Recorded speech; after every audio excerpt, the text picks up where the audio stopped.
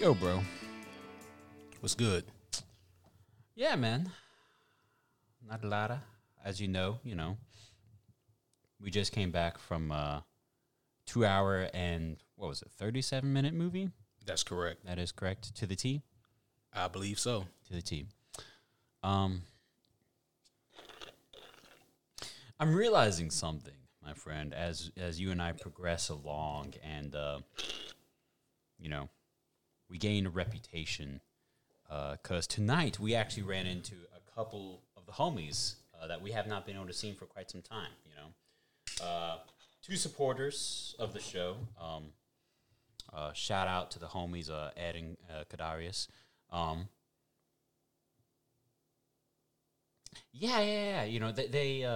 They said something which kind of flattered me, actually, my friend. And you were there, obviously. You heard what they said.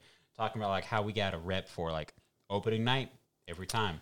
Gotta be there. Gotta be there. And it's fucking dope. And I'm glad that that's the rep. But I also want people out there to know that there comes a price with the dedication to the superhero homie nation and opening night movies and, perfecting the art of preemptively buying your movie theater ticket, of having the right memberships to the movie theater. So, you get the discounts on the snacks and the little reward programs and yada, yada, yada. The real price to pay, however, isn't the expensive ass popcorn or the snacks or, the stalking for the perfect seats for whatever movie. It is knowing how much damage you're doing to your kidneys and liver when you realize you just sat through an almost 3 fucking hour movie and did not have to piss. And nor did you piss before going into the movie theater, and you didn't really have to piss coming out of the movie theater. I don't know if I just haven't had enough water yet today, bro. But yeah, it's like, damn, I have conditioned. I have perfected, almost perfected the art. I will not be so vain. Almost perfected the art of, about to sit in a movie. Time to turn off the bladder. Good to go. What's that? We're watching Justice League Snyder Cut again? Bet. Let's run it. Yeah, I think for me, something I've noticed since Aquaman, I believe, maybe a few movies before then, but Aquaman is the first one that comes to mind where I realized because of this movie, I'm going to have a shitty day at work tomorrow. Okay. And I say that not about the quality of the movie, but because the timing. Aquaman was one of the first movies that we saw for the podcast where it was a long fucking night and a short sleep before work the next morning. Yeah. And this is going to be another one of those. Actually, that's a fair point, too. Yeah. Because, homies, currently, at our time, it is 11:20 here on the East Coast. As we just sat down and started recording. We were 3.5 minutes in? So, yeah. Here we are. And here we are. But, hey, being optimistic, it's all good and fun. It wouldn't be worth it if it wasn't fun. Mm-hmm. With that being said, homies, so welcome back to another episode of the Superhero Homies podcast. My name is Quentin, and as always, I'm here with the homie Kevin. Ladies and gentlemen, boys and girls, welcome back to the show. For those of you who have been listening canonically, you have sat through our preview episode of the Eternals movie coming up, now. We watched it. It's here. However, if you haven't had a chance to listen to the preview podcast, I exercise that you go ahead and do a chance, go ahead and do so now. That way you'll know a lot more heading into tonight's special topic. That way we can go ahead and just jump into the meat of it.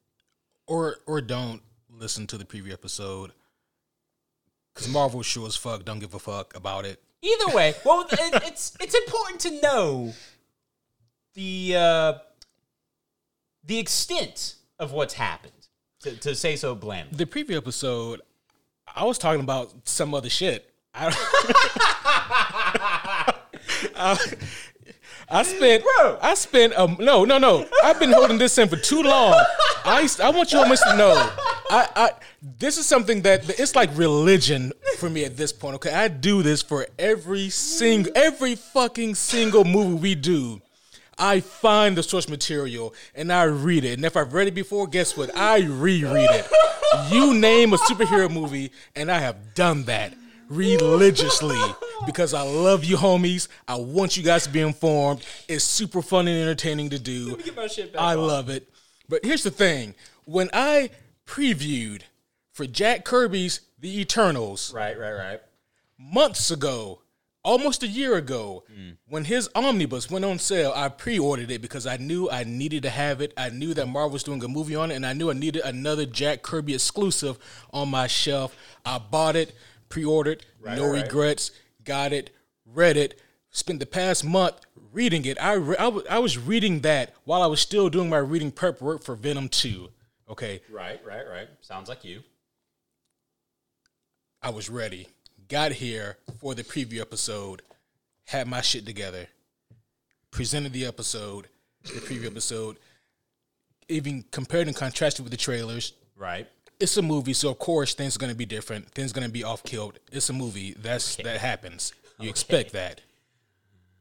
I did not expect this. I did not expect what we got. There was a moment where I was like, Is this the right theater? Actually, let's go and preface all of tonight with a quick joke. Because, we sat there, we watched the movie together. We luckily were able to get seats right by each other. And as the opening credits happen, and again, guys, just a quick reading of the rules. First half, spoiler-free. Second half, we're going to break down the movie in detail, so get ready for that. You know it, you've heard it. Here we go. Beginning opening credits of the movie began with and again, this is not a spoiler, so just keep listening. You're safe. It began with a quick expository, just short paragraphs, if you will, just kind of like some text popping up on the screen, breaking some shit down.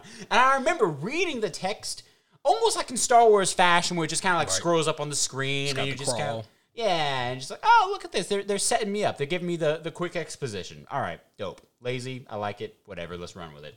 I looked over at you, leaned in, and said, bro, so how are they doing so far? What was your reaction, Q? What was your reaction to my simple question? I didn't say anything. I just shook my head violently. It was so funny. Like, literally. Hey, brother. Hey, brother. How are they doing so far? And I look over, and literally, you're just, slamming your head back and forth, like your chin had to touch both shoulders. She's like, nope, they ain't doing shit, Kevin. And it was pretty funny. It was pretty great. Because literally, the credits, the opening paragraphs, that's like the first few seconds of the movie. It is. It is. Oh, man. Wow. Oh, jeez. Oh, good shit. Maybe I'm grumpy. Maybe I'm upset because my icy was mostly ice. The popcorn was stale.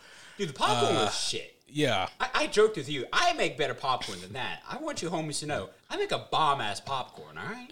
Maybe I'm just tired. It's late. I had a long day at work, and here I am at 11:30 talking to all you nerds about a movie we just saw. And welcome to hell. Welcome to hell. But yeah, so I'm going to go ahead and peel the Band-Aid off. I did not like this movie. Hardly any, actually. And I was thinking, is this the worst superhero movie I've seen this year? And I really had to think about it. And honestly, if I'm being fully transparent, it would be between this and Venom 2. And then I thought about it some more, and I was like, Venom 2 never made me visibly upset. Yeah. The Eternals did. Yeah. So, bro, yeah. And it sounds like we've had very similar experiences because I'm of the same mindset. I see what they tried to do, and I have an appreciation for that. I used a word in the car. I don't particularly like the word because I feel like it has been over-exercised in so many years. But they try to tell an epoch amount of story within this 2.5-hour window, which is very different from Marvel. That's very different. That's up the line of, the new vibe that they were trying to go for that we discussed in the preview episode and that we've heard all over the internet. But very rarely have I sat in a Marvel movie and thought to myself, I'm bored. Me too, man. Bro, right? Yeah. the pacing for this movie, and I also because I do want to sprinkle in some good shit as well. I'm not even though I'm no, there is good shit, but it's just even though I'm grumpy Q right now, I will not shit on the movie for its entirety, but definitely be on the lookout for that. Right. I will have to say this, like I do think that Chloe Zhao is a very good director. This is the first of her movies I've seen. I know she won like some really big award. Forgive me for not knowing which one, but it's some kind of, I think it was an Oscar for her last movie, No Man Land. And I didn't see it, but I mean, apparently hell is Oscar worthy. So Marvel, they did right. I think that she's a very great and capable director. I think that she probably shouldn't write any more superhero movies or action movies. That doesn't seem to be her forte, because this was a drag. And here's the thing: I don't mind long movies. I actually like long movies. You and me both. Yeah, agree. I know there's a good bit of people out there who don't like long movies, that like to get in and out. There's nothing wrong with that. The reason why I like long movies is because it gives times for certain moments to breathe, for characters to grow and develop, and for the plot to unfold. That's where I really love, longer formatted movies. The problem is with this is that the plot, not the plot, but the pacing literally never picks up. It never makes it out of first gear. No. And so even if I remove all my Jack Kirby biases, which I should not have to remove, by the way, for a Jack Kirby movie. But even if I were to remove all of my Jack Kirby biases aside, this movie is just plotting. It is very plotting. It takes its time, and it never, ever at any point did I feel that it picked up. No, bro. And that's the thing. There was the statement I made earlier about the movie trying to be an epoch in such a window of time.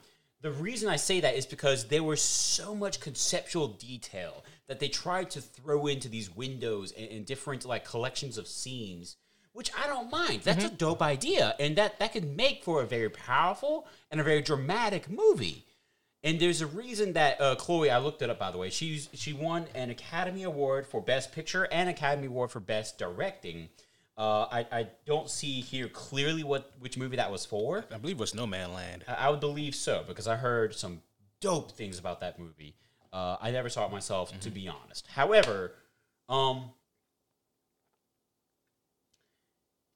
going back to those scenes, those pockets of sceneries about like the super detailed character development plots and things like that, it's like there was so much of that we did not need. And there was so much of that, brother, that was so boring, I did not give a fuck about it. Yeah. It's like some of it was cool. Some of it was actually really well done. But there was a lot of it where it's like, bro, you could have done this so simply. But here we are killing another 20 extra minutes in the movie for this shit. Yeah.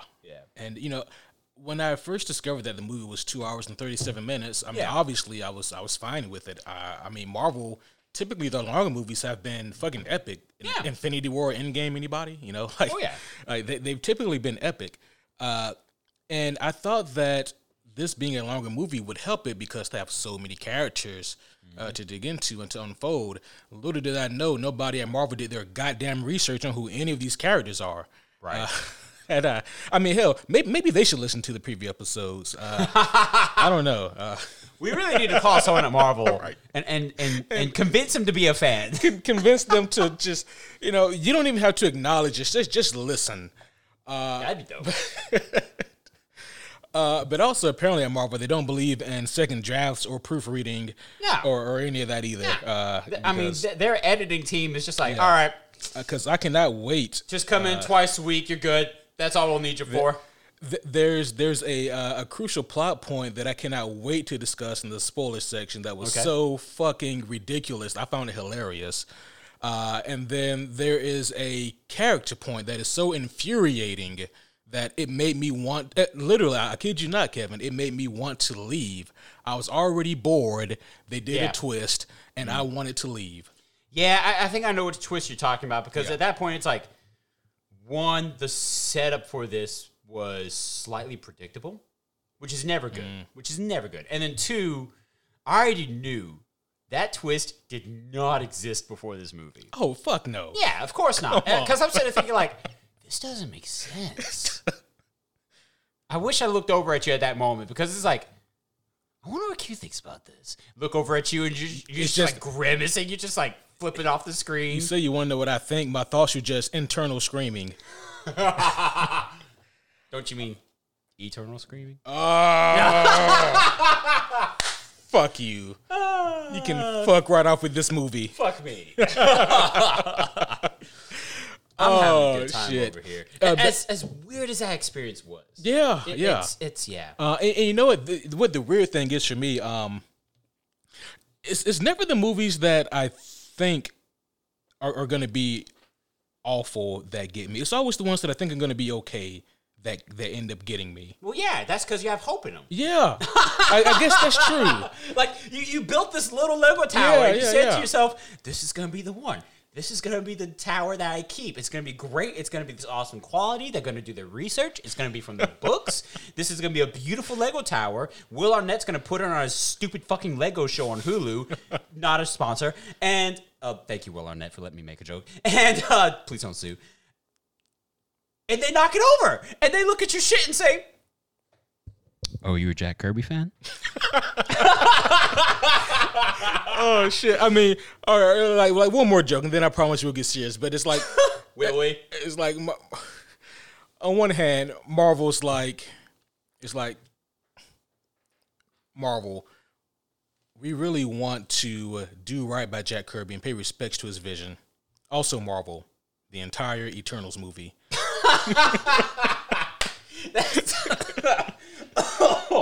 Oh, screw me. Oh, this sounds like a setup for a meme.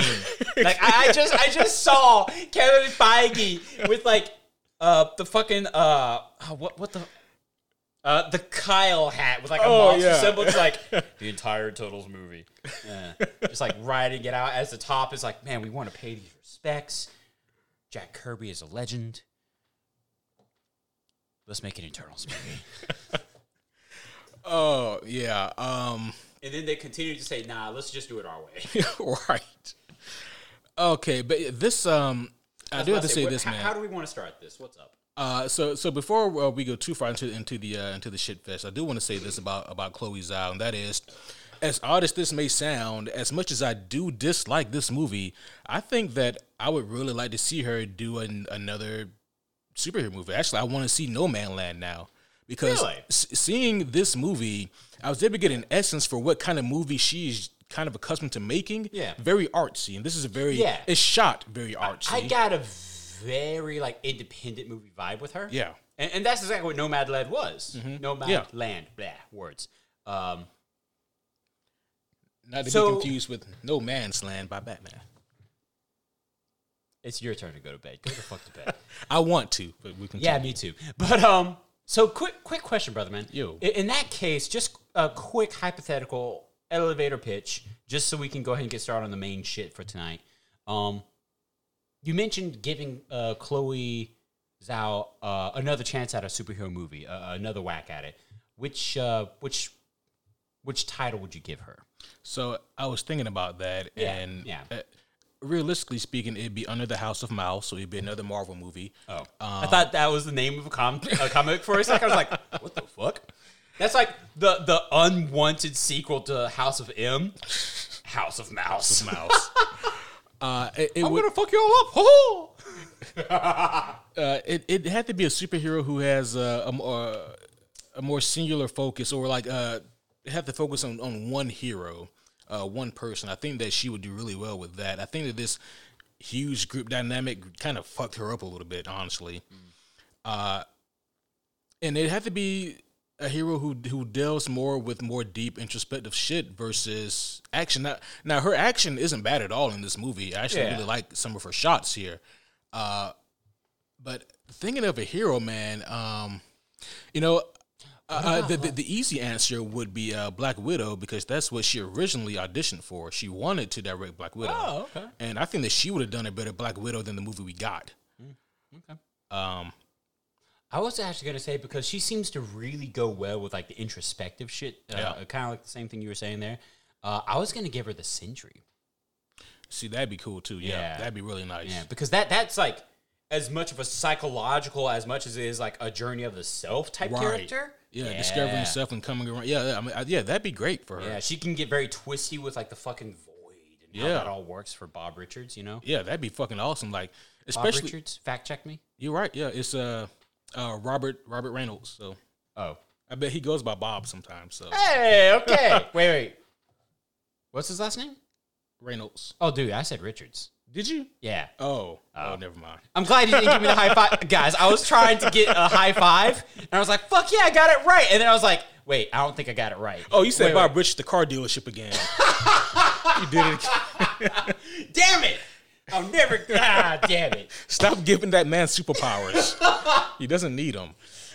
He's trying to sell some dadgum Chevrolets, and all of a sudden he's like, oh. Anyways, jokes aside, not a sponsor again. No, the Century though would be great for Chloe. I think that'd be a really great film for her to make because she really does a good job. You can tell her that kind of a deeper introspective outlook. Mm-hmm. But this project, honestly, I think was DOA, man. Damn. Yeah. This was awful. And here's the thing, like, tell me how you really feel. Yeah, to tell you how I really feel, this movie is a beautiful, gorgeous piece of shit.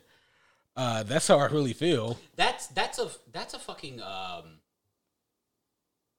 that's a title card. Eternals, beautiful fucking piece of shit. Yeah, that's a long manicky, by the way. Yeah. Put that all on like the front of your Hollywood billboard.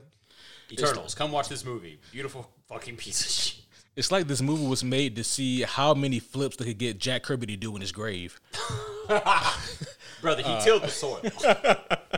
Anywho, but no, so as weird as it may sound, I think that Chloe Zhao has a lot of talent, man. And I'd be interested in seeing what else she does. And honestly, that's a great thing, just to give praise where it deserves, you know, because you can tell she's a talented fucking director. Mm-hmm.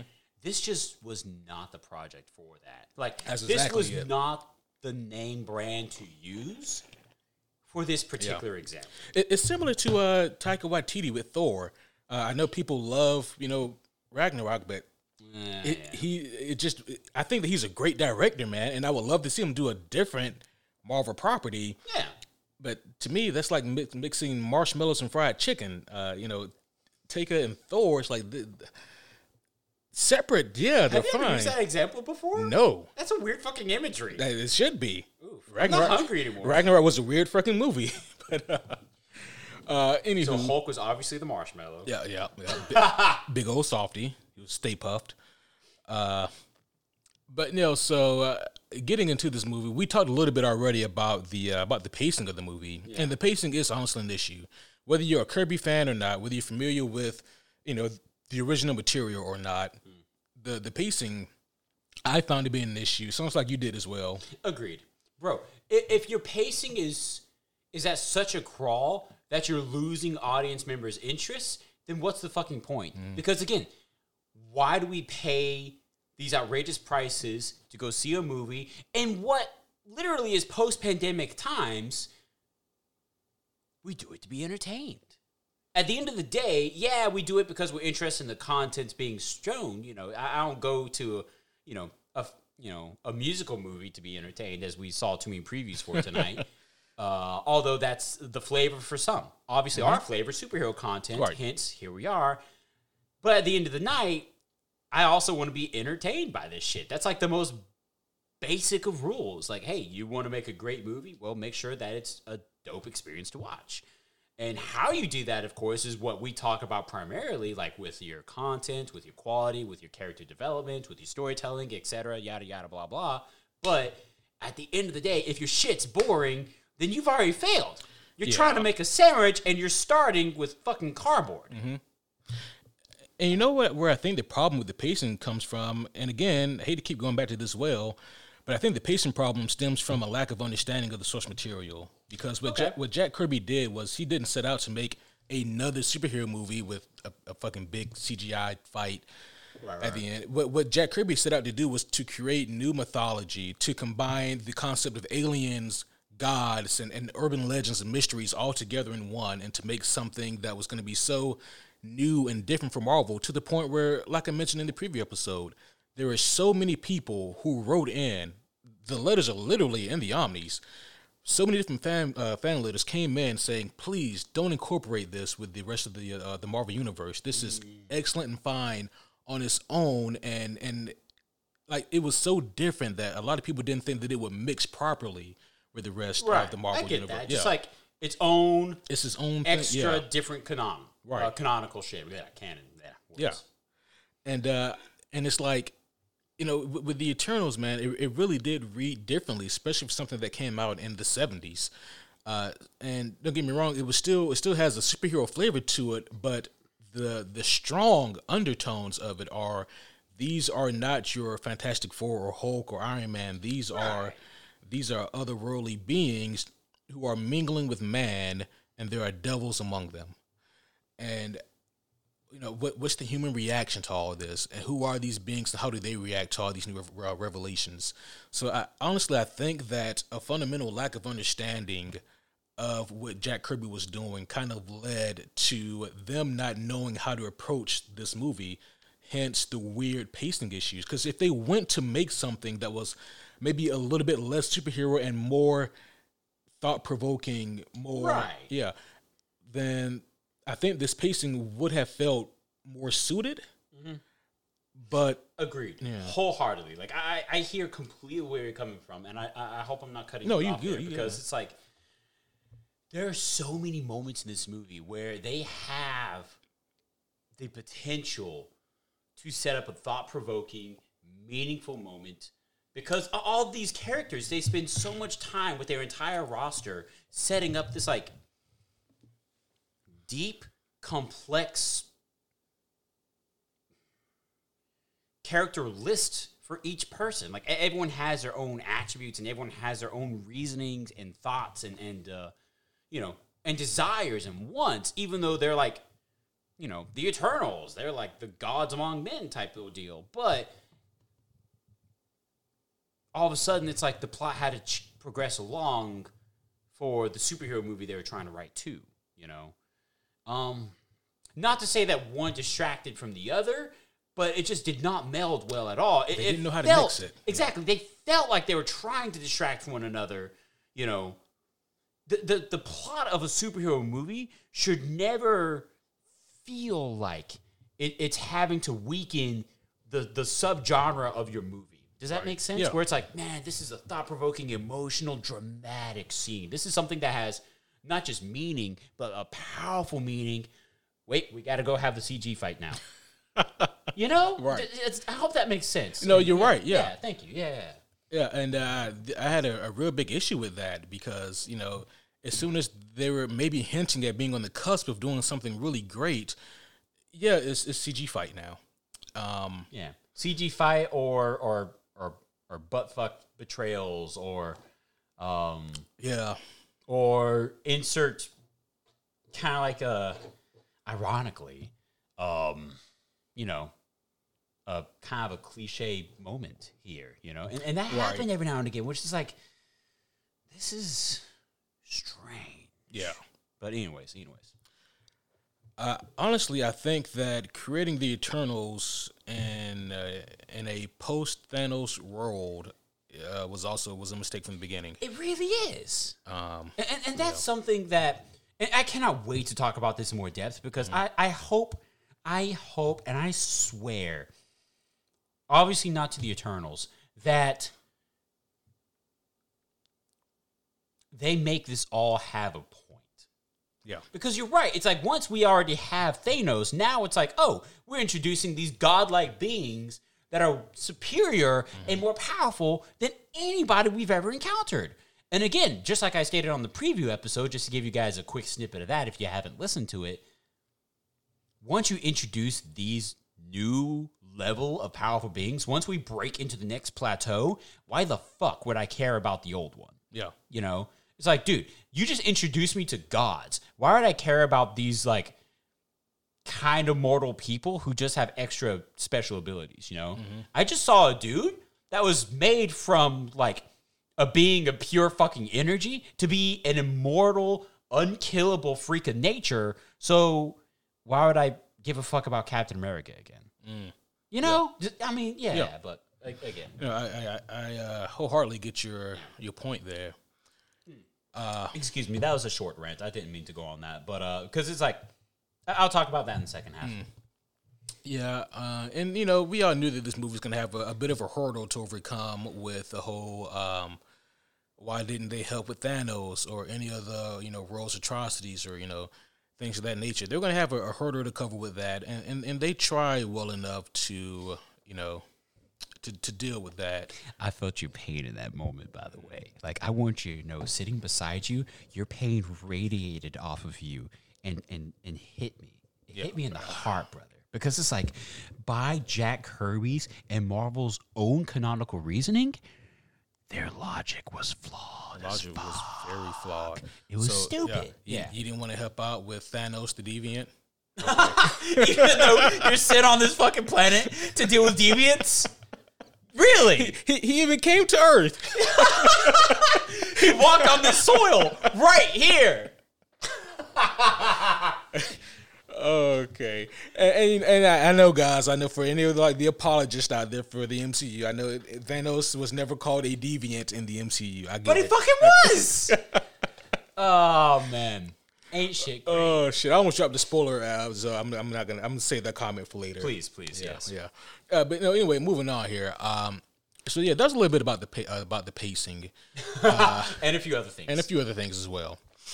So as far as like keeping it spoiler free about the plot of this story here, I thought that the plot, I thought that it was going to be.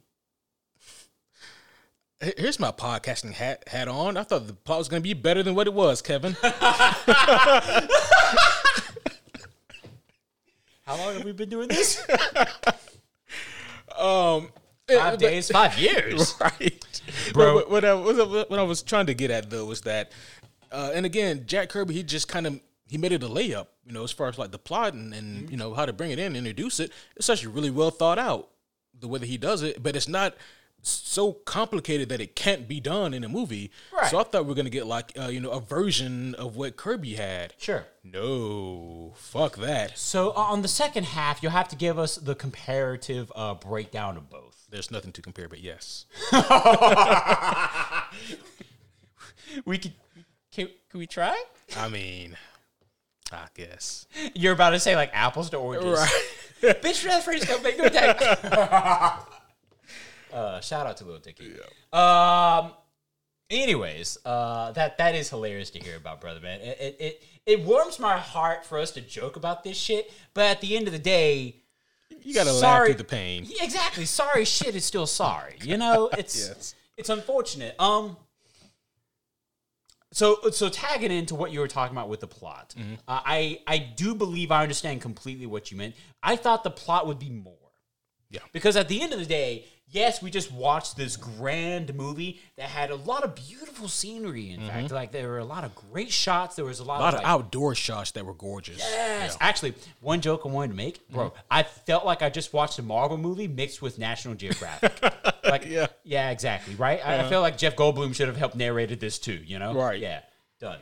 But by the way, quick alert, he didn't. I wish he did.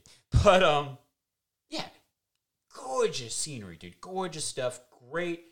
Fun, even like historical trips, just to briefly discuss that. But once you take all that out, once you strip the movie of the majority of that, and you actually look at the basic ass, you know, beginning to end plot thread, it is simple. And we only really discuss it in the second act and onward of the movie. Yeah. The first act doesn't even lead up to it. Like it does by definition, right? But at the same time, it's like it doesn't support anything. Like once it drops in the second act, it's just like a whole different fucking direction. Yeah. It's like what you think is a threat. Really, no, it's not. Right. Yeah. They keep saying that deviants are in this movie. I didn't see not one. But I guess that's neither here nor there either. But anywho, I have a joke for you on the second half. I'm very happy I thought of it, and I want to see if you thought of it too. Ooh-wee. So, but as far as like the plot of this movie goes, man, I'm kind of with you on this one because, yeah, it was really bare bones. It felt kind of lazy, and honestly, it felt like they were writing the script, got halfway through it, and said, "This isn't working. Let's change it up." But then they didn't throw away the rough draft. Yeah, they kept it. It just added to it, and they just added on to it. Exactly. That's kind of what the plot here feels like. Yeah. Yeah. So it didn't really do it for me either because it didn't really feel that cohesive. Because again, they set it up so that you think that the threat is one thing, but then nope, come to find out we have to stop this other thing. Yeah, exactly. And then we'll deal with that other first thing if it comes up. That's kind of how it felt. Yeah. So I mean, yeah, and that's kind of like a perfect dovetail right into like the characters because unfortunately, one trope that this movie doesn't break from a lot of other Marvel films is the villain. Fucking terrible. And in some cases, it could be argued that the villains, the way that they're portrayed, are worse here. Mm-hmm. Very much so. Yeah. There's definitely a strong case for that. And it's so interesting because it's like this movie again played with the concept of like, and I in depth discussed this in the car on the way here, and we will not get into that because there's no fucking purpose for that. Not on this air, not in this space, but this movie was dancing with less grace than anticipated, but it was nevertheless dancing with the concept of theology, with the concept of gods. And it's laced throughout the plot. It's laced throughout the fucking preview of this movie, okay? And they didn't ride it out, you know? It's like at the very end, shit gets kind of loose. Yeah. You know?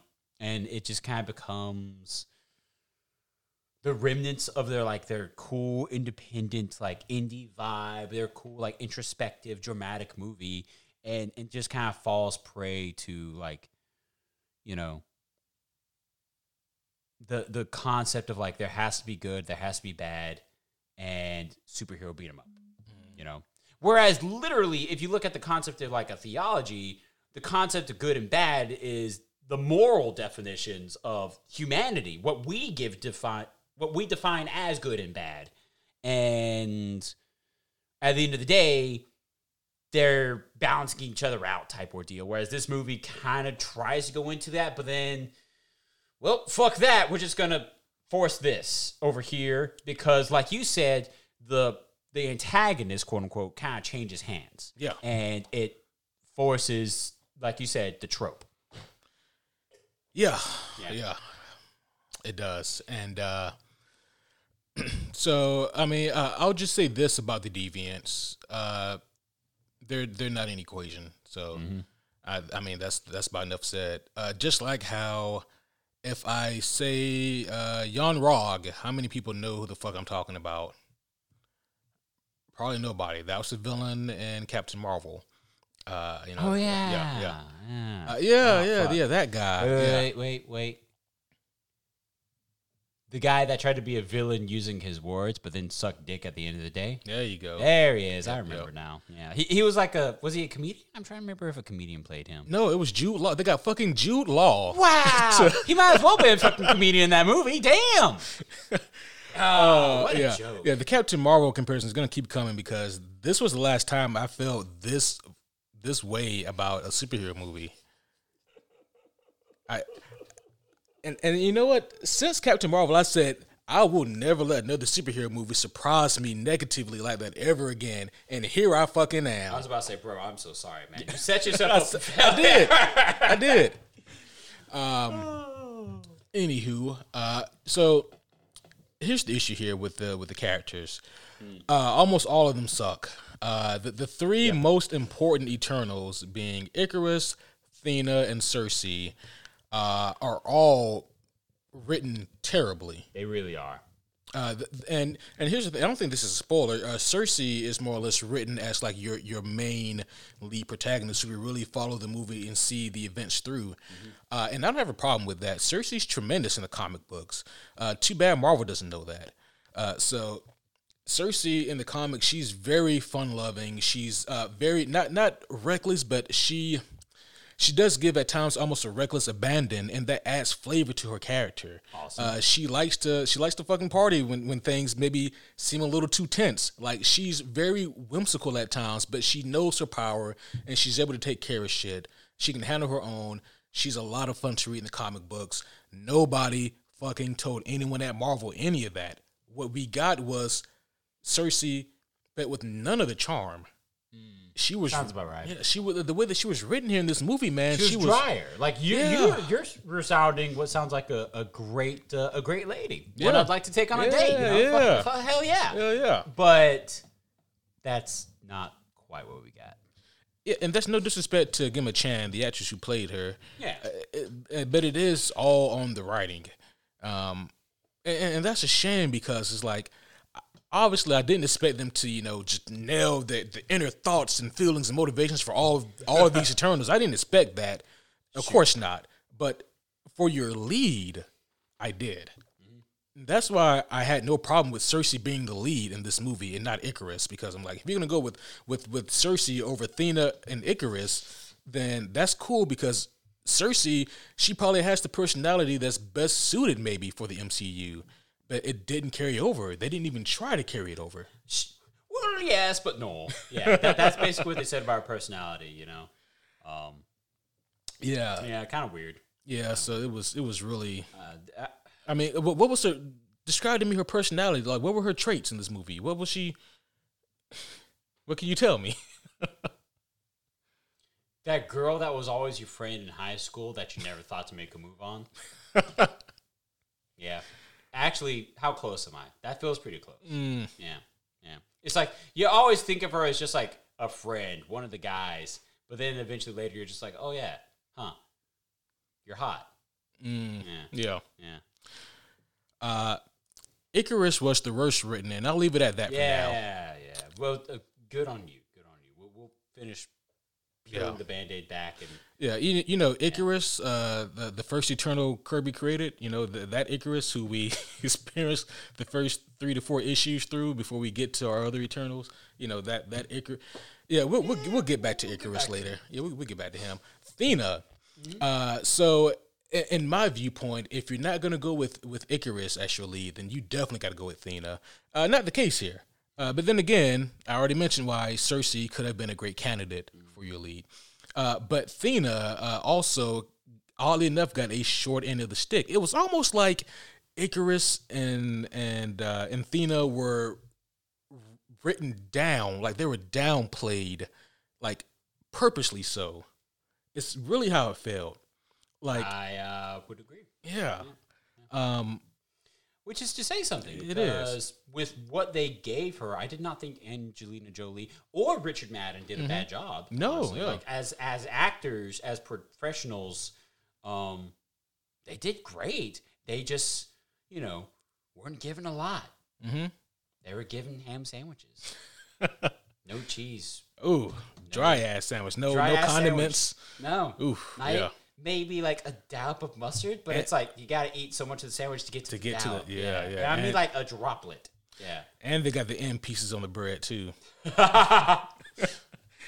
Nothing but end pieces. Why are those condemned? Damn.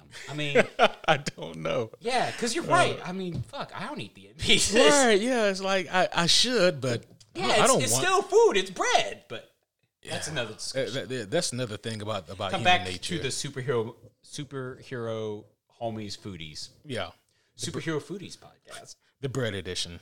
We were bred. We were bred for this, but anyways, that really fucking got me.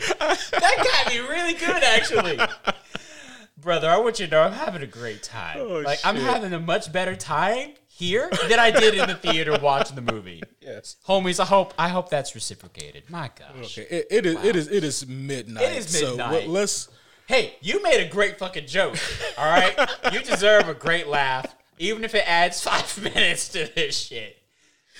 Oh, that really got me. Like, I almost fell off the chair. I don't know if you noticed that, but I leaned in and had to slam the wheel back down. Yeah. Oh man! And as far as the other characters go, because of course we get a bevy of different Eternals here. Of course, I like what Kumail Nanjiani presented as Kingo. Mm-hmm. He was fun in parts. Brian Tyree Henry as Fastos, I thought that he was one of the most level-headed, and with his.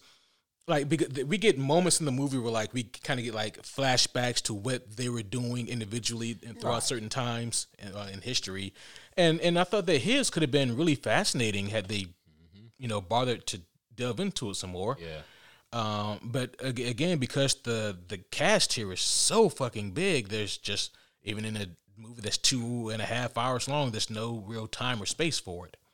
So unfortunately, even the bits that were interesting, we really couldn't get to the meat of it. And poor Makari didn't get anything. I feel kind of bad for her. No, she didn't. And she's a great actress. Yeah. I'm trying to remember what I recognize her in.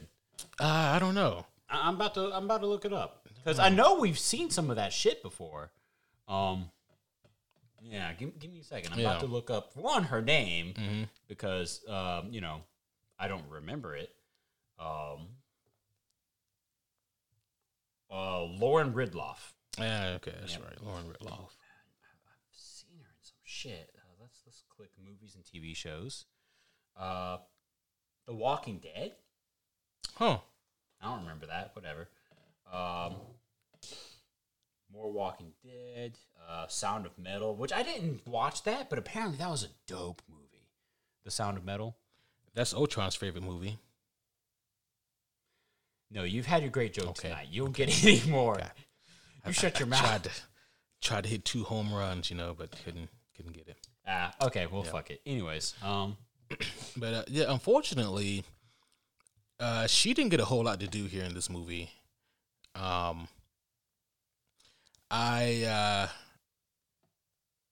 wanted a little bit more from the actor who played Druig.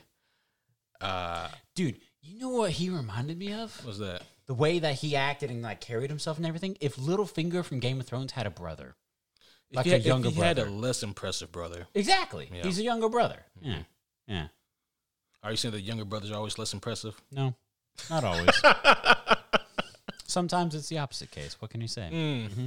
And sometimes you just can't help it. But most times, almost all the time. Now and this time.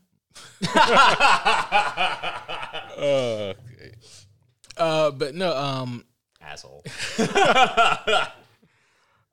Druig had a lot of potential here to be something special and to do something great.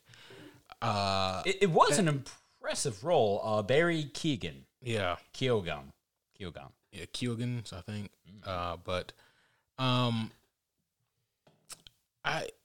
his for me was one of the least impressive performances. If I'm being honest, it's not like I thoroughly disliked him, but he was one. He was one where I felt like you could probably be replaced with a bevy of other actors who. Damn. It's just essentially actually, yeah. The little actress who played Sprite, Leah McHugh. Yeah, that's right, Leah McHugh. She, I mean, they try to provide her with something. And you get noticing a common theme here. No one has much of anything to do. No. Which is again, it's kind of unfortunate, and that trend goes on with her too. Unfortunately, there was a common trope used in in this entire movie where every character's character development scene was only ever a bottleneck scene, where it's them and one other person, them and one other representative who was the empathy in the moment, who was I understand, it's okay, and then they move on and do some other shit, right? I recall hers, and it's okay, but that's dumb. Do you know why that's dumb? Oh, you don't? okay. Yeah. And you just understand that, like, that plot line is comparative to being the idiot at the poker table. If you don't know who the idiot at the poker table is, then it's fucking you. Yeah. Yeah. And that's kind of what her plot line was there. Not saying she herself as an actress is, do not mishear me, but it was just lackluster. Mm-hmm. I actually liked what we got from Gilgamesh, the actor. He was in Train to Busan. Dong Lee. Yeah. He was cool. He was, He had a lot of he injected a lot of personality into that role. A lot of charisma that probably wouldn't be there with other actors. I really liked him as Gilgamesh. I already mentioned I liked Brian Tyree Henry as Fastos. Oh, dude. Yeah, he's a great actor. Yeah. Enough said. Paperboy. Salma Hayek played Ajak here, and this was another role that was kind of radically changed in several ways. Short. Yeah. Shot short. Like, she's a great actress, so, yeah. Also, not throwing shots at anybody, but, man, it's interesting that Salma Hayek is 10 years older than Angelina Jolie, but Angelina looks 10 years older than Salma Hayek. Some shit just ain't fair. Damn. Well, Angelina has all those adopted kids now. I don't fucking know. Does she have a bunch of adopted kids? I think she does, yeah. I don't know how custody is with Brad. Like, how does that work with adopted kids like that? I don't know. I don't have any kids. Custody? I mean, also, like, they're rich and white, so how difficult can it be to handle shit like that? I don't know. I'm fucking done. I'm going to sit here. I'm done. I've been done since that dumbass twist we got in the movie. Anyways. Oh, my gosh, yeah. So, yeah, let's keep it going here. But yeah, you're right about Ajak. They definitely gave Ajak like a more powerful position in the team than what Ajak typically has in the comics. Marvel did learn that Ajak is the one who communicates with Erisham. That was good. They got that much. Yeah. So they got to at least issue 2 of the Eternals. Maybe issue 3. Well, remember, they didn't read it. They brisked it. Oh, that's right. They glanced and flipped and said, "There's a keyword. There's a keyword." Like Cliff Notes. Like the little books that you would try to download in high school to kind of quote unquote read the required reading, but not really. Just get the cheat. Yeah. Yeah, they brisked that. Not the book, but the Cliff Notes. They brisked the Cliff Notes. Yeah. Oh, all right. And I mean, there's literally nothing we can say about the Deviants. Yeah. Yeah, that's fair. I mean, I can't think of anything. Yep. So let's see. That's pretty much all of like the main cast of characters that we get here, which is definitely we also get Dane Whitman shows up in the movie, played by Kit Harington. Mm-hmm. And so moving on, I was waiting because I was just like, I'm gonna hold my breath because, bro, I mean, yes, but no, I mean, yeah. So for those who listen to the preview episode, spoiler alert, I guess I didn't mean to. Fuck. Yeah. Anywho. Yeah. But hey, well, here we are, 53 minutes in. Yep. So let's go ahead and give our closing thoughts and verdict. Yeah, about that. Yeah. Fuck. I knew it was coming up and I wasn't ready. Damn it. So I'll go ahead and start on mine since I had that little moments there and I wondered out loud and I unfortunately found what I didn't want to find. I went back to the movie ratings of the Superhero Homie Awards. And I went to our movie predictions, which is always a fun category where we discuss which movies you and I are going to bet and estimate to be better or worse, and we rank them from 1 to however many there is. I was trying to remember because Eternals was one of the movies, one of the few movies, might I add, where we had a different opinion. And I thought it was going to be much better than what it was. I had it higher in the list. I know, right? No. Oh, you're right. I thought that. Yeah, because let me I remind thought, you of the 7 superhero movies we were to get. I gotta find the page. You're again. right. I had very little faith in Eternals. How did I forget Bro, that? you placed it as out of 7 movies, number 6. That's right. I put it at number 6. Yep. And I placed it at number 4 on my list. That was one of the few differences. Yeah. The other difference was I thought Black Widow was going to be 6, and you thought Black Widow was going to be 4. That's right. So at least we're both a little wrong. Yeah. And I mean, we can't win them all. We try. This movie is grievous for a few reasons. Whether or not you're a fan of the Eternal comics, because if you are a fan, it doesn't even come into fucking question. It was so far off the beaten path of the original content, and the content that they attempted to replace that with was so fucking off its game that it's almost not even worth it, It was worth watching just so you can listen to this podcast and enjoy the bitch fest that Q and I give you. But even if you're not a fan of the Eternals comic and you have no idea that was even a comic book going into this movie, and you are just a Marvel fan who loves MCU that doesn't even read the fucking comics, listening to this podcast now, you still didn't have a good time. At least that MCU non-comic book fan could enjoy fucking Ragnarok, unlike us, Right, yeah.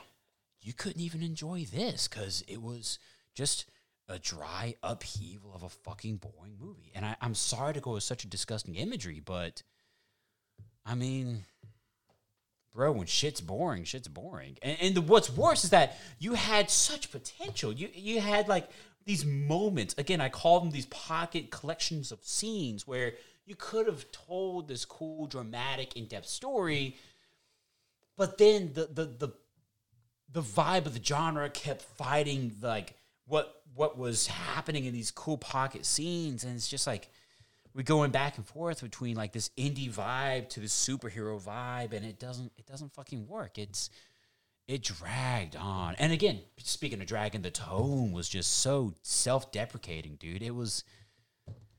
Bro, I was wondering if you were thinking about walking out. I was thinking about taking a nap. I was thinking about activating my superpowers, which is I can fall asleep any fucking where, except behind the wheel. And honestly, dude, I just didn't enjoy this. There were beautiful moments, however, like the scenery, the camera work, some of the shots were gorgeous. Like they went with some great looking stuff. And ain't nothing wrong with that. Eye candy is fun candy, especially in a movie.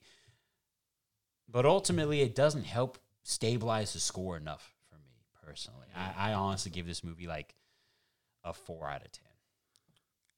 Yeah. The Eternals, as you just pointed out to me, I never thought it was going to be a great movie. Mm-hmm. Apparently not. But I did honestly think it was going to be a much better experience than what I ended up getting. Like you said, the movie is beautiful. Mm-hmm.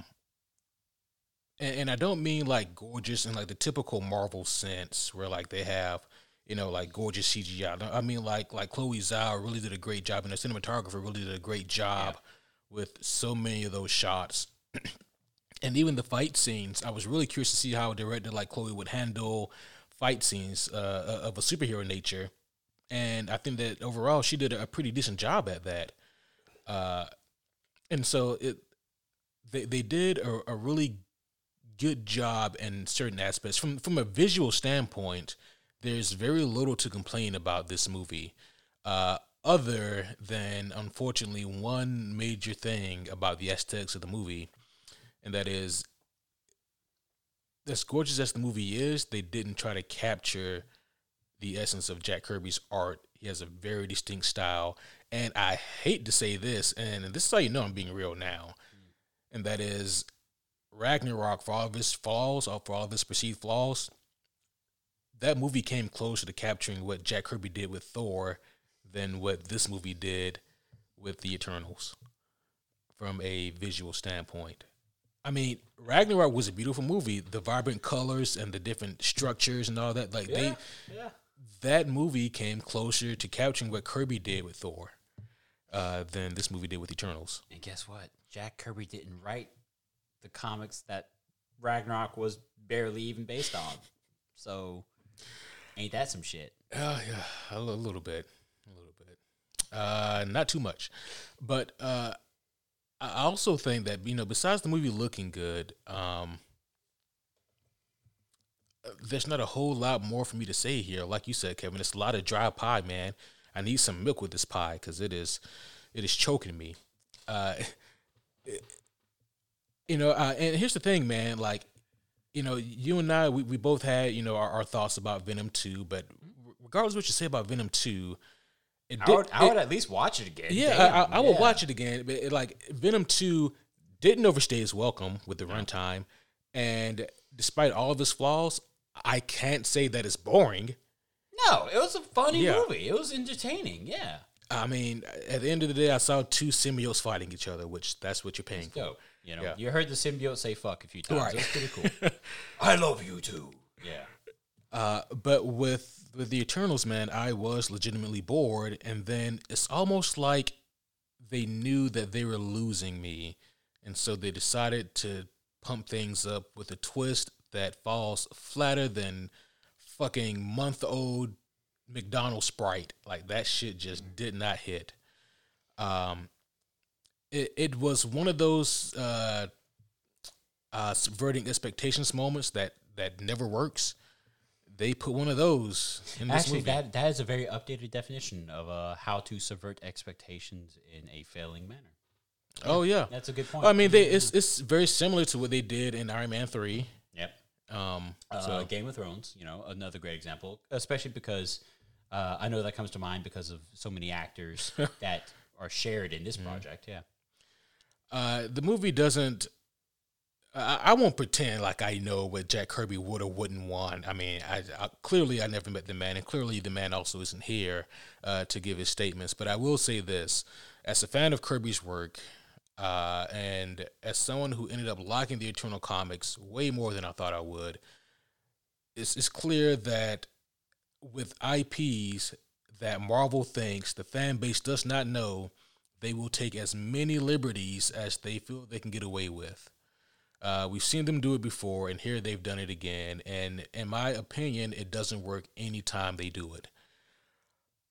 This movie was a drag. It was a bore, unfortunately, man. There's not a whole lot of other good things I can say about it. I give this the same score I gave Captain Marvel, which I believe was a 5 even. Damn. Yep. So, yeah, that... Damn. Yeah. Our scores are very different, but we won't even come into a double-digit number if we share our score. Oh, shit. Yeah. That's true. Yeah. I want you to know that one of our ratings for... Oh, what the fuck was that movie? The only movie we gave a perfect 10 to. Judas and the Black Messiah. Yes! Oh, my gosh, bro. The only movie in homie history to get a perfect 10 from both of us. From both of us. Yeah. One of our scores could trump both of ours tonight. I want you to do the math. And there'd be one left over. Shit. Yeah. Well, that was such a good fucking movie. It was so man. good that excellent. It's making me feel better. Right. Let's do the second half. Let's go ahead and hop into the second half, guys. So if you're still listening in right now, we are about to mosey on over to the spoiler-filled section. So if you have not seen The Eternals and you don't wish to be spoiled by anything, oh, by the way, there are 2 post-credit scenes. Yes, so stick around to the very end. The second one is actually more impressive to me, but we'll get there as well. Oh, fuck. I forgot about that. I hope I didn't peek the fuck out of the mic. I leaned back just in case. But you're good. Bro. Yeah. Bro. Mm-hmm. Do we have to talk about that cutscene? We have to talk about the cutscene. Why the fuck do we have to talk about the cutscene? No. Cutscene 2, okay, let's talk about that. I'm down all night. Not really. I'm down for an appropriate amount of time. But cutscene 1, oh my fuck, dude. Like, buddy. My energy for that does not exist. I'm looking in the barrel, and the barrel's fucking empty. You're gonna see him again, so we gotta get. How dare you? How fucking dare you, sir? I'll have you know. Okay, spoiler land. So, spoiler land. Honestly, let's rip into it. Yeah. Honestly, I wouldn't know who the fuck Harry Styles was if he fucking slapped me right on my ass. Because I remember I had to tell you last time who he was. That was the dude from. Oh wait. Jonas Brothers. Wait. Or One Direction. I don't know. Are they the same thing? I can't remember what I told you. No. Yeah. So well, this was, yes, but no. This was something that it was a spoiler that we discussed off mic. I didn't want to do this on the preview episode because I knew about this reveal weeks ago. I have no fuck. I think Marvel leaked it on purpose. Honestly. Oh, of course they did. I think that because like the way that this got out during the press screenings, so it was like 2 or 3 weeks ago when I saw this this leak and that said Harry Styles is playing Arrow Star Fox, and notice, Kevin, I want you to notice how they had Pip the Troll, which they get a golf clap from me. Yep, did not expect to see Pip in any movie. CG as fuck. Like if you're gonna CG him, make it look better. It didn't look good. They got time to work on them, yeah. I mean, but bro, for first introductions, that was garbage. It didn't gel well with everything else they had. And who was voicing Pip? Was that Patton Oswalt? I don't know. We'll but notice this, how for this post-credit scene, and you know what? I'm not even mad. Like I give Marvel props for doing this. They made sure that you knew that Eros is the brother of Thanos. Oh yes, they stapled into that quickly, bro. They did not let audiences. They didn't even give people time to not know. Mm-hmm. Yeah. And even though we didn't talk about this directly on the preview episode, I do remember distinctly saying that I said something like the post-credit scenes in the Eternals, if true, is very similar to like Adam Warlock being cast now. It feels like too little, too late.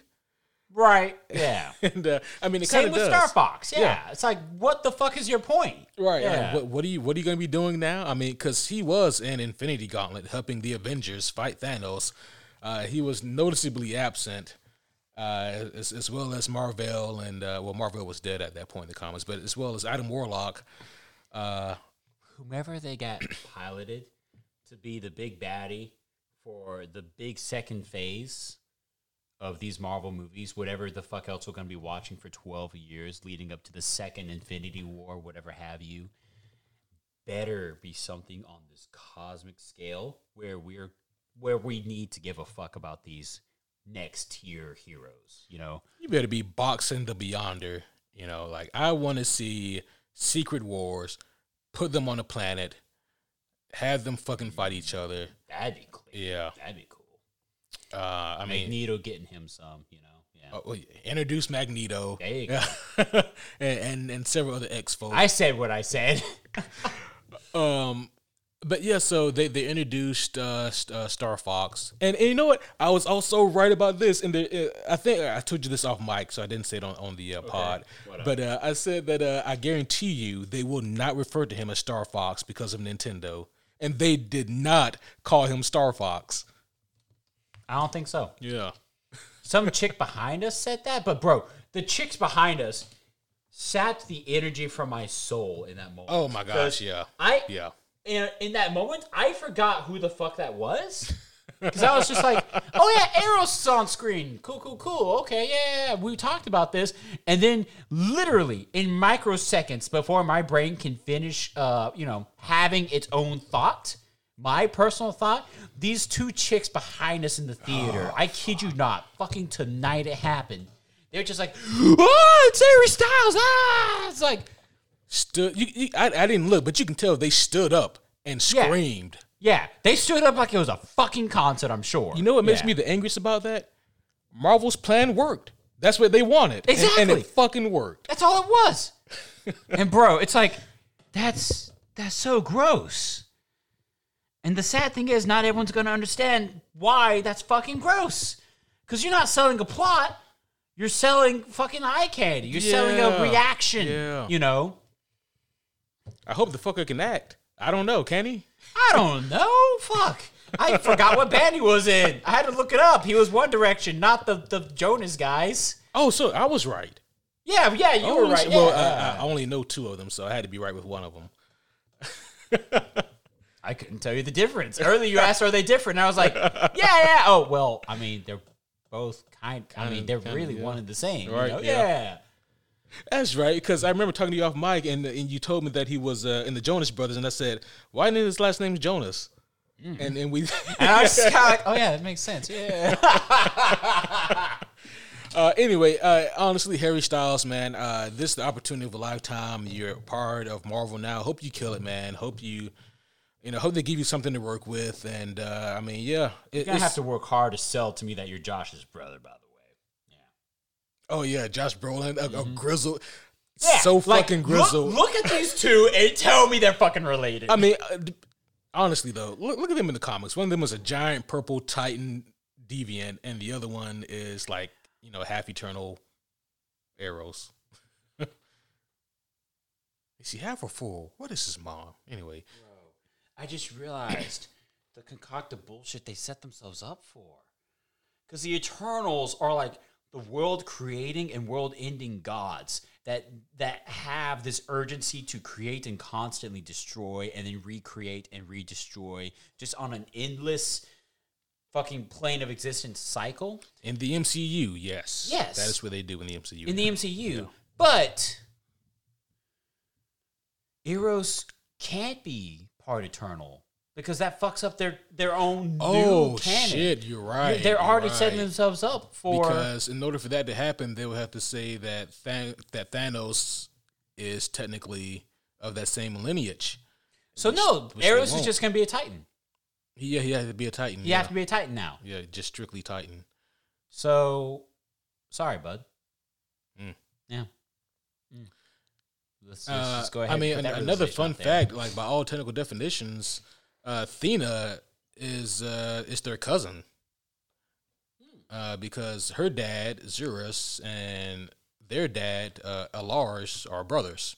Oh. So, 2 brothers in space. But yeah, that's a good point. They just have to call him a Titan. He'll just be a Titan. I mean, that's pretty easy to work around for that. I mean, you say that. I thought this movie would be easy to work around. And you know what though, to give the movie a little bit of grace. I don't have much of that to give for this movie, but the Eternals, yeah, I get it. It's not easy. It's not simple to make an Eternals film because it's so different. But anyway, so let's talk about some other spoilers. At least made it entertaining. That is true. Shit was dry. Cardboard pie. Yeah, it was like looking at a menu that shows you pictures of beautiful food. Oh yeah. It's like stock images of the perfect food, right. Like that burger that actually is that tall, but then you get it and it's like this smushed up fucking McDonald's looking shit. Not a sponsor. We're going to talk about the second post-credit scene here, and we'll talk about Dane Whitman while we're here. So Kit Harington played Dane Whitman. And again, this was an unintentional spoiler if you guys listened to the preview episode. I thought that they were going to pull the trigger. I thought he was already going to be the Black Knight in the movie. Same here. Yeah. I didn't know that we were going to, that we had to work up to it. Yeah. I'm really glad we got that second post-credit scene. Otherwise, I would have been really disappointed with his lack of anything in the movie.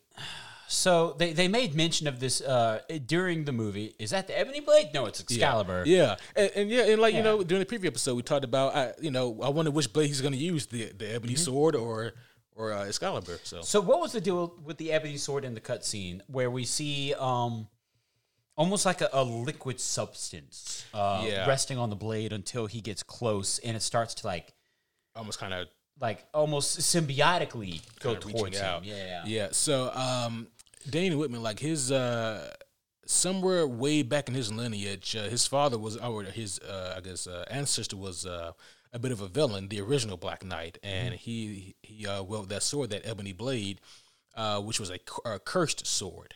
Awesome. And I'm trying to remember exactly what the curse was. It was something about I think that you have to. I don't remember exactly what the curse was. It was something where, like, I think killing either empowered you, but you had to keep doing it. Well, remember they gave us a clue with the context carved actually into like the chest holding the sword in the scabbard. It was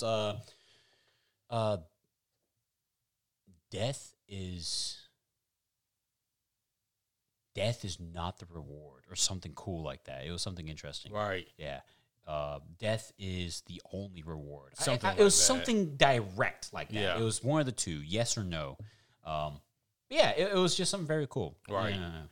Yeah. But it is a very powerful, very cursed weapon that belongs to his lineage. And so he has it now. Now, do you think that was Nick Fury that was talking to him? Yeah. I think it was Nick. Yeah. Who do you think it was? I don't know. It sounded like Samuel Jackson, but that might have been the intention too. Who knows? Yeah. It could have been the scroll. He said haphazardly. Yeah, I don't know, and I haven't had enough time to really think about like who else it could have been. Yeah, me neither. Yeah, I'm sure that by the time this episode goes up, there'll be a bajillion theories. Oh yeah, some clickbait article. Yeah, right. Yeah. But no, I dug both of the post credit scenes here. You know, we get arrows. I felt like I could have. You know, it was fun seeing Eros and Pip the Troll. So now that, let's see, we have Pip the Troll. Obviously, we already have, or we're getting Adam Warlock. We might be able to get like the Infinity Watch, like the people who were, you know, positioned to hold an Infinity Stone each to kind of protect them and safeguard them. Do they still exist in the MCU current continuity? Sure. Okay. Fuck it, why not? I forget. I gotta watch Endgame again. Technically, they do because Captain America went back in time and returned them. Yeah, but aren't there timelines like different realities? No, fuck we'll you. move on. I don't know. I forget. But no. Yeah, I did, you know, both post-credit scenes. Don't really know exactly what Eros is going to help them do. I know it's going to help them find their other friends, you know, the remainder of the Eternals, but, you know, we'll see exactly where that leads them. So let's talk about the movie here, some of the spoilers here. So, man, that Icarus twist was dog shit. It really was, man. And let me put this into perspective for some of you homies listening. So, imagine this. This is a good comparison because they even call him this throughout the movie. Okay. But imagine if Superman wasn't the pop icon that he is. Imagine that he was kind of a B or C list character who people didn't know about, and then you see him on screen for the first time, and instead of Superman, we get Injustice Superman. That is a false interpretation of who Superman really is. Right. That's what they did with Icarus in this movie. They gave us a false interpretation of who Icarus really is. Yeah. I don't know why they did that when literally Druig in the comic books, he turns heel, and you had a perfect alley-oop. One of the tricksters, the mind control guy, right, and it's always the mind control guy. You're right. It fucking always is. Yeah. But they decided, no, let's choose Icarus to go heel. We can get away with it because no one knows who he is. Well, guess what, motherfuckers? Here we are. Here we are. No, yeah, that was awful because it was completely disingenuous to who Icarus is and what he stands for. Right. He's not some mindless drone who just does whatever a celestial tells him to do. Yeah. He has a moral compass of his own. He has a mind of his own. He was the first Eternal to jump to action to the defense of the humans. So to have him do this was so disrespectful. Very evident that they did not read the source material, or they didn't care. Exactly. Yeah. Or if they did read the source material, they decidedly said, well, fuck that. Yeah. Yeah. I mean, fuck them. At this That's, point, that's when I checked out. That's when I was done with the movie. I figured. Yeah. Because at that point, it was already boring leading up to that point. But then after that, it's like, well, the rest of this is going to be predictable. So I've already seen this point. You know, done. And then let's talk about our other antagonist, the Deviants. Yeah. Well, before we go to the Deviants, do you think Icarus is actually dead? If I'm being honest, I kind of hope so. Yeah, no, you stole the answer from my brain. Yeah, me too. Yeah. Because what the fuck are we gonna do? Give him a redemption arc? You know, he literally lived out the symbolism of the old mythology. He flew too close to the sun. Mm-hmm. He literally flew into the fucking thing this go around. You know, he didn't have no wax wings. He's about to just die. Being burnt up. You know? Yeah. So. But yeah, because he couldn't live with the shame of what he'd done, and, you know, he couldn't pull the metaphorical trigger on the woman that he loved. He was a soulless fucking robot in this movie. Let's call it what it is. Exactly, until like the last 2 minutes. Then all of a sudden, and again, then all of a sudden shit matters. Yeah, and it's no disrespect again to Richard Madden. It's just Icarus was written so poorly, and also this is a small thing, but I can't believe they missed this opportunity. They had the opportunity to give him a fake name, Ike Harris, and instead they call him Isaac. Get the fuck out of here! What the literal fuck? Yeah, that was a really bad idea. I was wondering why I never heard Ike Harris. Yeah. You never hear any of their. But anyways, but yeah, dude. Also, remind me, he could do more shit in the comic books than what he could do in the movie, right? Because literally, he felt very lame to me in the movie. Like, I did not believe he deserved to be called the strongest Eternal because he wasn't. Ooh-wee, you can fly. Congratulations, bitch. Yeah, I mean, like, technically, like, they can all fly. And, exactly. Like, they all technically share a very similar power set. It's just that some of them specialize in certain abilities. Well, they gave him flight, extra strength, right? And laser eye beam.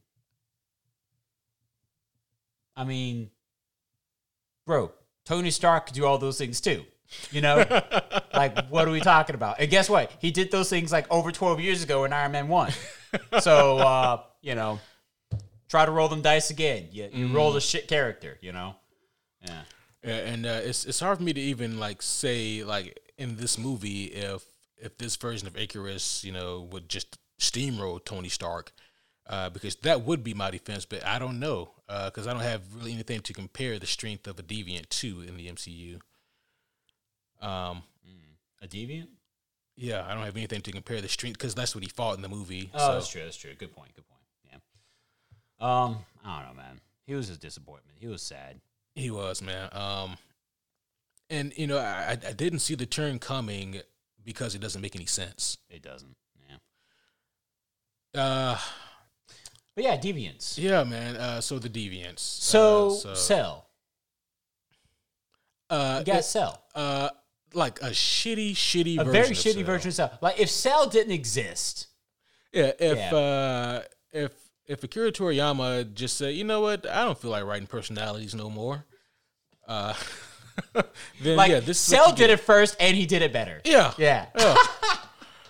Watch Dragon Ball Z. This was I don't know what the fuck this was, man. So first of all, like the little dog things that you see that they call Cell Deviants. Juniors. like you know, in the comics, if anything, those would be called mutates, and those are the creatures that the Deviants would create to go out and wreak havoc. Yeah. Like the Deviants are already sentient, conscious beings. As a matter of fact, one of the lead sentients, Crow, for a long time actually had a secret relationship with Thena. Cool. Yeah. Hot. Forbidden love. But I thought that Crow would be the Deviant we got in the movie. I didn't check the credits to see what they called that abomination. It better not have been Crow. But we didn't get Zakas, we didn't get Toad, we didn't get Crow, we didn't get any of like the real notable Deviants. We got some weird, funky ass amalgamation of bullshit. So one was called Crow. KRO. Yep. Okay. One was called Toad. TODE. Yep. What the fuck is the other one? Zeke? Zakas. It was like Zakas. So I get the first two. What the fuck is the last one trying to be? What's a Zaka? He was an inventor. No, I mean, like they're both named for animals. So what the fuck is a Zaka? Just a name. Okay. Yeah. Huh. I don't know. I thought they were going for something, but I guess not. All right. Anyways, not important. Not important because they weren't in the movie. Yeah, they weren't in the movie. Yeah. But anyways, the deviants, they were kind of a non-equation in this movie. No, they were the nameless, faceless, evil, easy to not like villain. Yeah. And also, like, notice how somehow in a movie that's 2 hours and 37 minutes, they had to try to shoehorn in what their purpose was. Mm-hmm. So he gains sentience, and then he goes, "Oh, the gods have screwed you over too," and they try to give him immediate dialogue to explain what his purpose is. It just felt so goddamn flat. It really did. It really did. And for a brief moment, the movie was trying to introduce this concept that neither the Eternals or the Deviants mattered, because at the end of the day, the new one being gestated in the center of the new planet, the Celestial. Oh, excuse me. Yeah. Yes, thank you. The Celestial gestating like a baby, like an embryo inside the planet, was still going to be given birth to. Why? Because it's happened hundreds and thousands of times prior. And so the Deviants, at the end of the day, don't matter. And neither do the Eternals, because shit's going to happen anyways. So, unless you watch this movie. But, yeah, by their own logic, it's like, well, this is dumb. And then, not only do they introduce that, they don't even write it out. They quickly abandon that ship and go back to the cliche trope of, well, bad is bad and good is good. All right, have a great day. Thanks for watching our movie. Yeah, we have to stop. Okay, and this is also like another really dumbass part of the movie. Oh, yeah, what was it? The Resurgence? What was it called? We have to stop the resurgence or the birthing. We have to stop the birthing. We have to abort the planet. Right. So they were going to stop the Celestial from quote unquote being born or whatever. Here's the problem though, Kevin. He's a fucking Celestial. Exactly. So you mean to tell me that you're gonna fucking join forces like goddamn like you're summoning Captain fucking Planet or some shit? And with your combined powers, you're going to freeze a goddamn Celestial? That's your solution? Well, they did dress up like the Power Rangers. They didn't even summon the Megazord. He didn't summon shit. Yeah, so that's your solution. And it's such a fucking lame-ass solution. Okay, it really Fastos, is. Build something. That's your solution. No, and then remember, their other solution was, can you mind control Celestial? Bitch, no! And that's a true god. Mind controlling a Celestial is just as fucking ridiculous as freezing one. Right? And it's like, did they freeze it? I thought it turned into like a pillar of fucking salt or something. Who the fuck knows? Yeah. And then also, I don't know.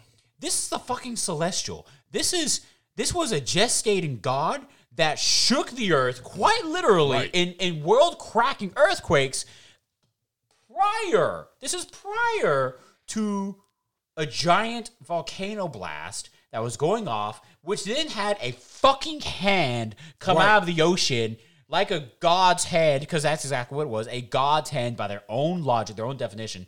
I get why the Eternals would not meddle in the affairs of the humans. They gave us their concocted bullshit answer, which was exactly that, bullshit. We made fun of that. I won't go there again. But why the fuck did the Avengers not reciprocate? Yeah. That was a world-ending threat on their fucking world. Yep. Tony Stark's dead. Captain America's retired. There's others that could have and should have been able to respond. I'm sorry, were they too busy in WandaVision? What the fuck, you know? I mean, doesn't make sense. I would have been...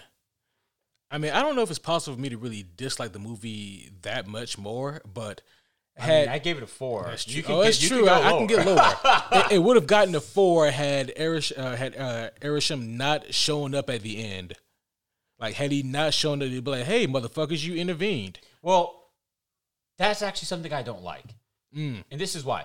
They went with that, which would have been great. Yeah. But then at the very end, they did what I fucking hate Marvel for. And this is why it's so frustrating. And sometimes I don't get superhero fatigue. I get superhero frustration.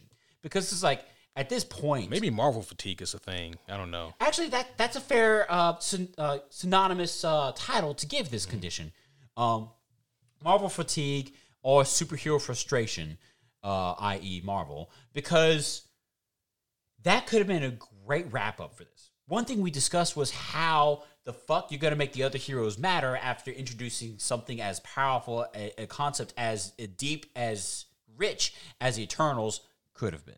Now, they're here. They're on the same playing field.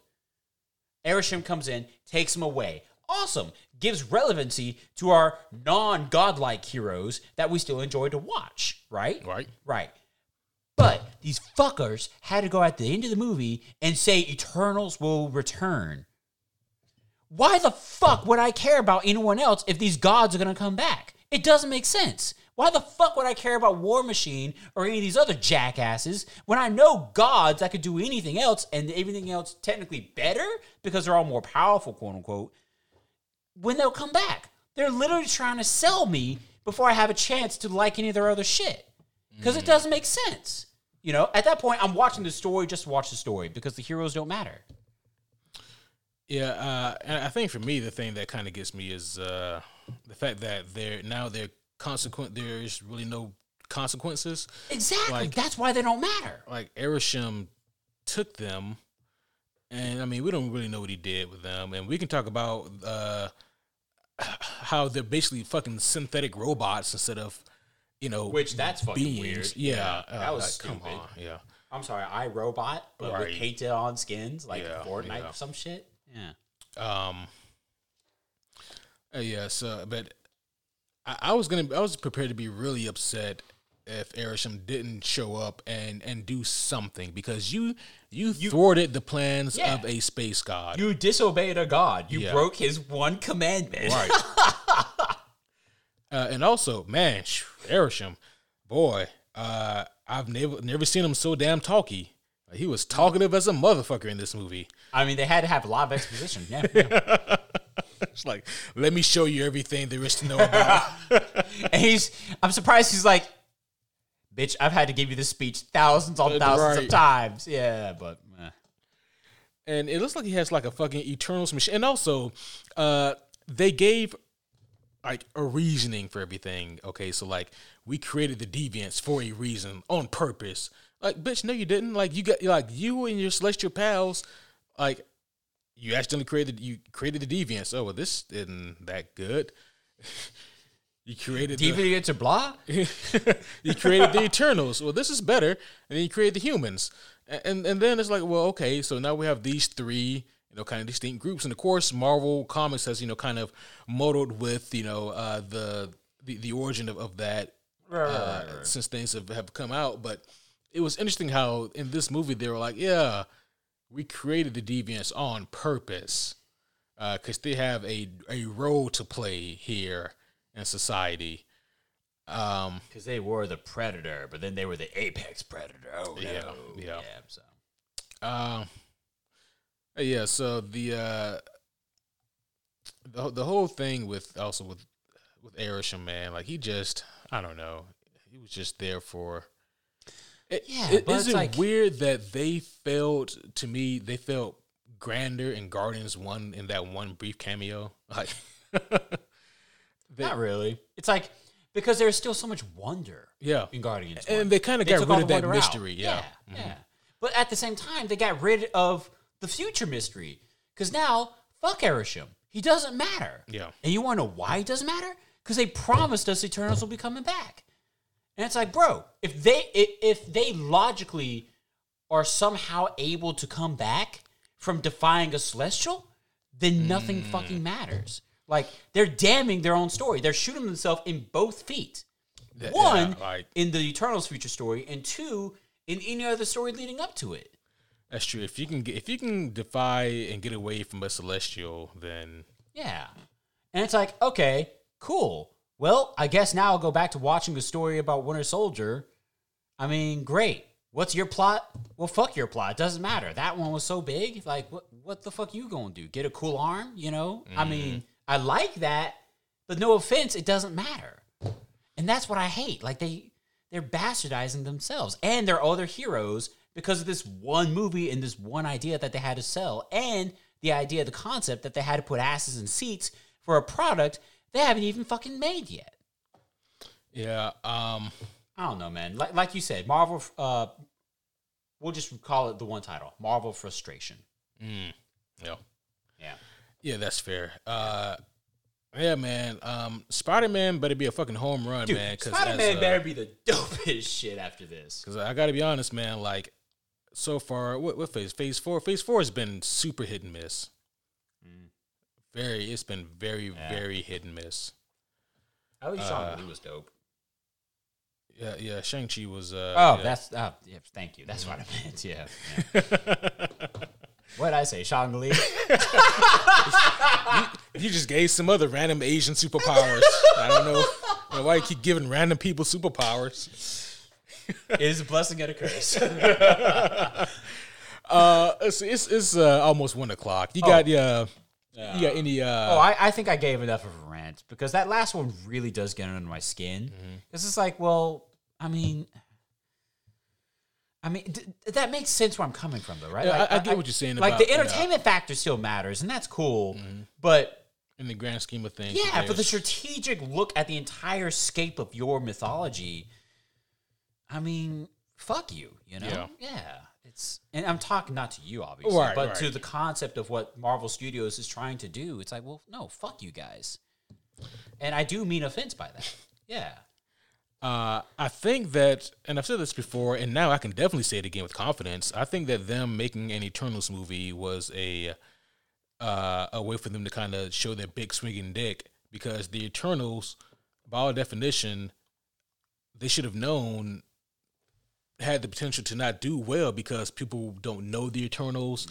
And hell, even a lot of comic readers don't really give a shit about the Eternals. So who's your audience there? And they're like, well, we're Marvel. If our brand is on it, it'll sell. And I mean, only the future will show what the numbers will look like for the Eternals. But this whole idea of we're Marvel, if our name is on it, it'll sell. That you can sell on that for a while, but audiences aren't as dumb as you think. And so I really hope that they bring back that fun, creative energy that they once had. Right. They used to have it, yeah. And this phase has been so fucking spotty so far, man. I've never had to complain so much about MCU in a single phase. Yeah. I mean, it used to be where, like, you get an Ant-Man 2 here or Captain Marvel there, like, whatever. Everything else is going to be fucking good. Not lately. But I still have faith. If Spider-Man 3 lets me down, then I don't know what I'll do. Dude, if Spider-Man 3 lets you down, I mean, we're going to have a very different POV from these reviews. It's going to be like, all right, Q, you went to go see the movie. How was it? Oh, this one was shit too? Glad I didn't spend my money on this. Tell me why it was shit. God damn. I'll trust you, you know. And you know what, though, man? And I also listen to what we're log out here, but, like, there's been... because I'm a part of a lot of different comic book, communities online, they all like talk about the movies and stuff. And a lot of people said, I was good at the end game. And a lot of people just kind of, not really. Yeah, they just said, that's dope ending. I'm satisfied. Yeah. Yeah. And, I was on the ship of you motherfuckers wait and see, because, like, they're going to come back and they're going to do some amazing shit. And now I'm over here biting my nails. Like, you're watching the front of your boat dip into the water like, oh, fuck. Like, come on, don't you fucking let me down. I stood up for you. Yeah, I stood up for you when other people wouldn't. Like, come on, man. But no, that's all I got for this, man. I ain't like the Eternals. We just spent an hour and 40 minutes really discussing why the Eternals is just going to be bad. Yeah. It's going to be bad news for Marvel's future. It's going to be, it's a bad experience. It is, man. I wish they'd stop subverting my expectations, because every time Marvel does it, it does not work. That should be a t-shirt. I'd buy that for you. I wish they'd stop subverting or stop trying to subvert my expectations. Yeah. Yeah. Please. That's a very layered reference, by the way. Yeah, yeah. We'd have to have the superhero homie icon on the back or something. Yeah, man. That'd be dope. Yeah. But homies, that's all for this one, man. So what'd you guys think about the movie, huh? Did you enjoy it? Was this a good one for you guys? You have a lot of fun with this one? Bro, I'm done. Yeah, I'm done too. I want to go to bed. I want to go to bed too. Homies, please leave us a review. I hope you had a great time. I know I joked about this earlier. I had a more fun time discussing it than I did watching it. Absolutely. And homies, hopefully you had a more fun time listening to us than watching the movie yourself. Who knows? Yeah. I don't see how you couldn't, but yeah. I know, right? I mean, the bar is pretty fucking low. Yeah. But you can trip over that goddamn bar just trying to walk. Yeah. All right. All right. Let's go to bed. Yeah, that's it for this one, guys. Thank you guys again for listening again, for all you guys do. We fucking love you guys. You homies are fucking awesome. Yep. That is all for this one, though. It is late over here, so we're going to go ahead and clock out. But until next time, my name is Superhero Homie Q. And I am Superhero Homie Kevin.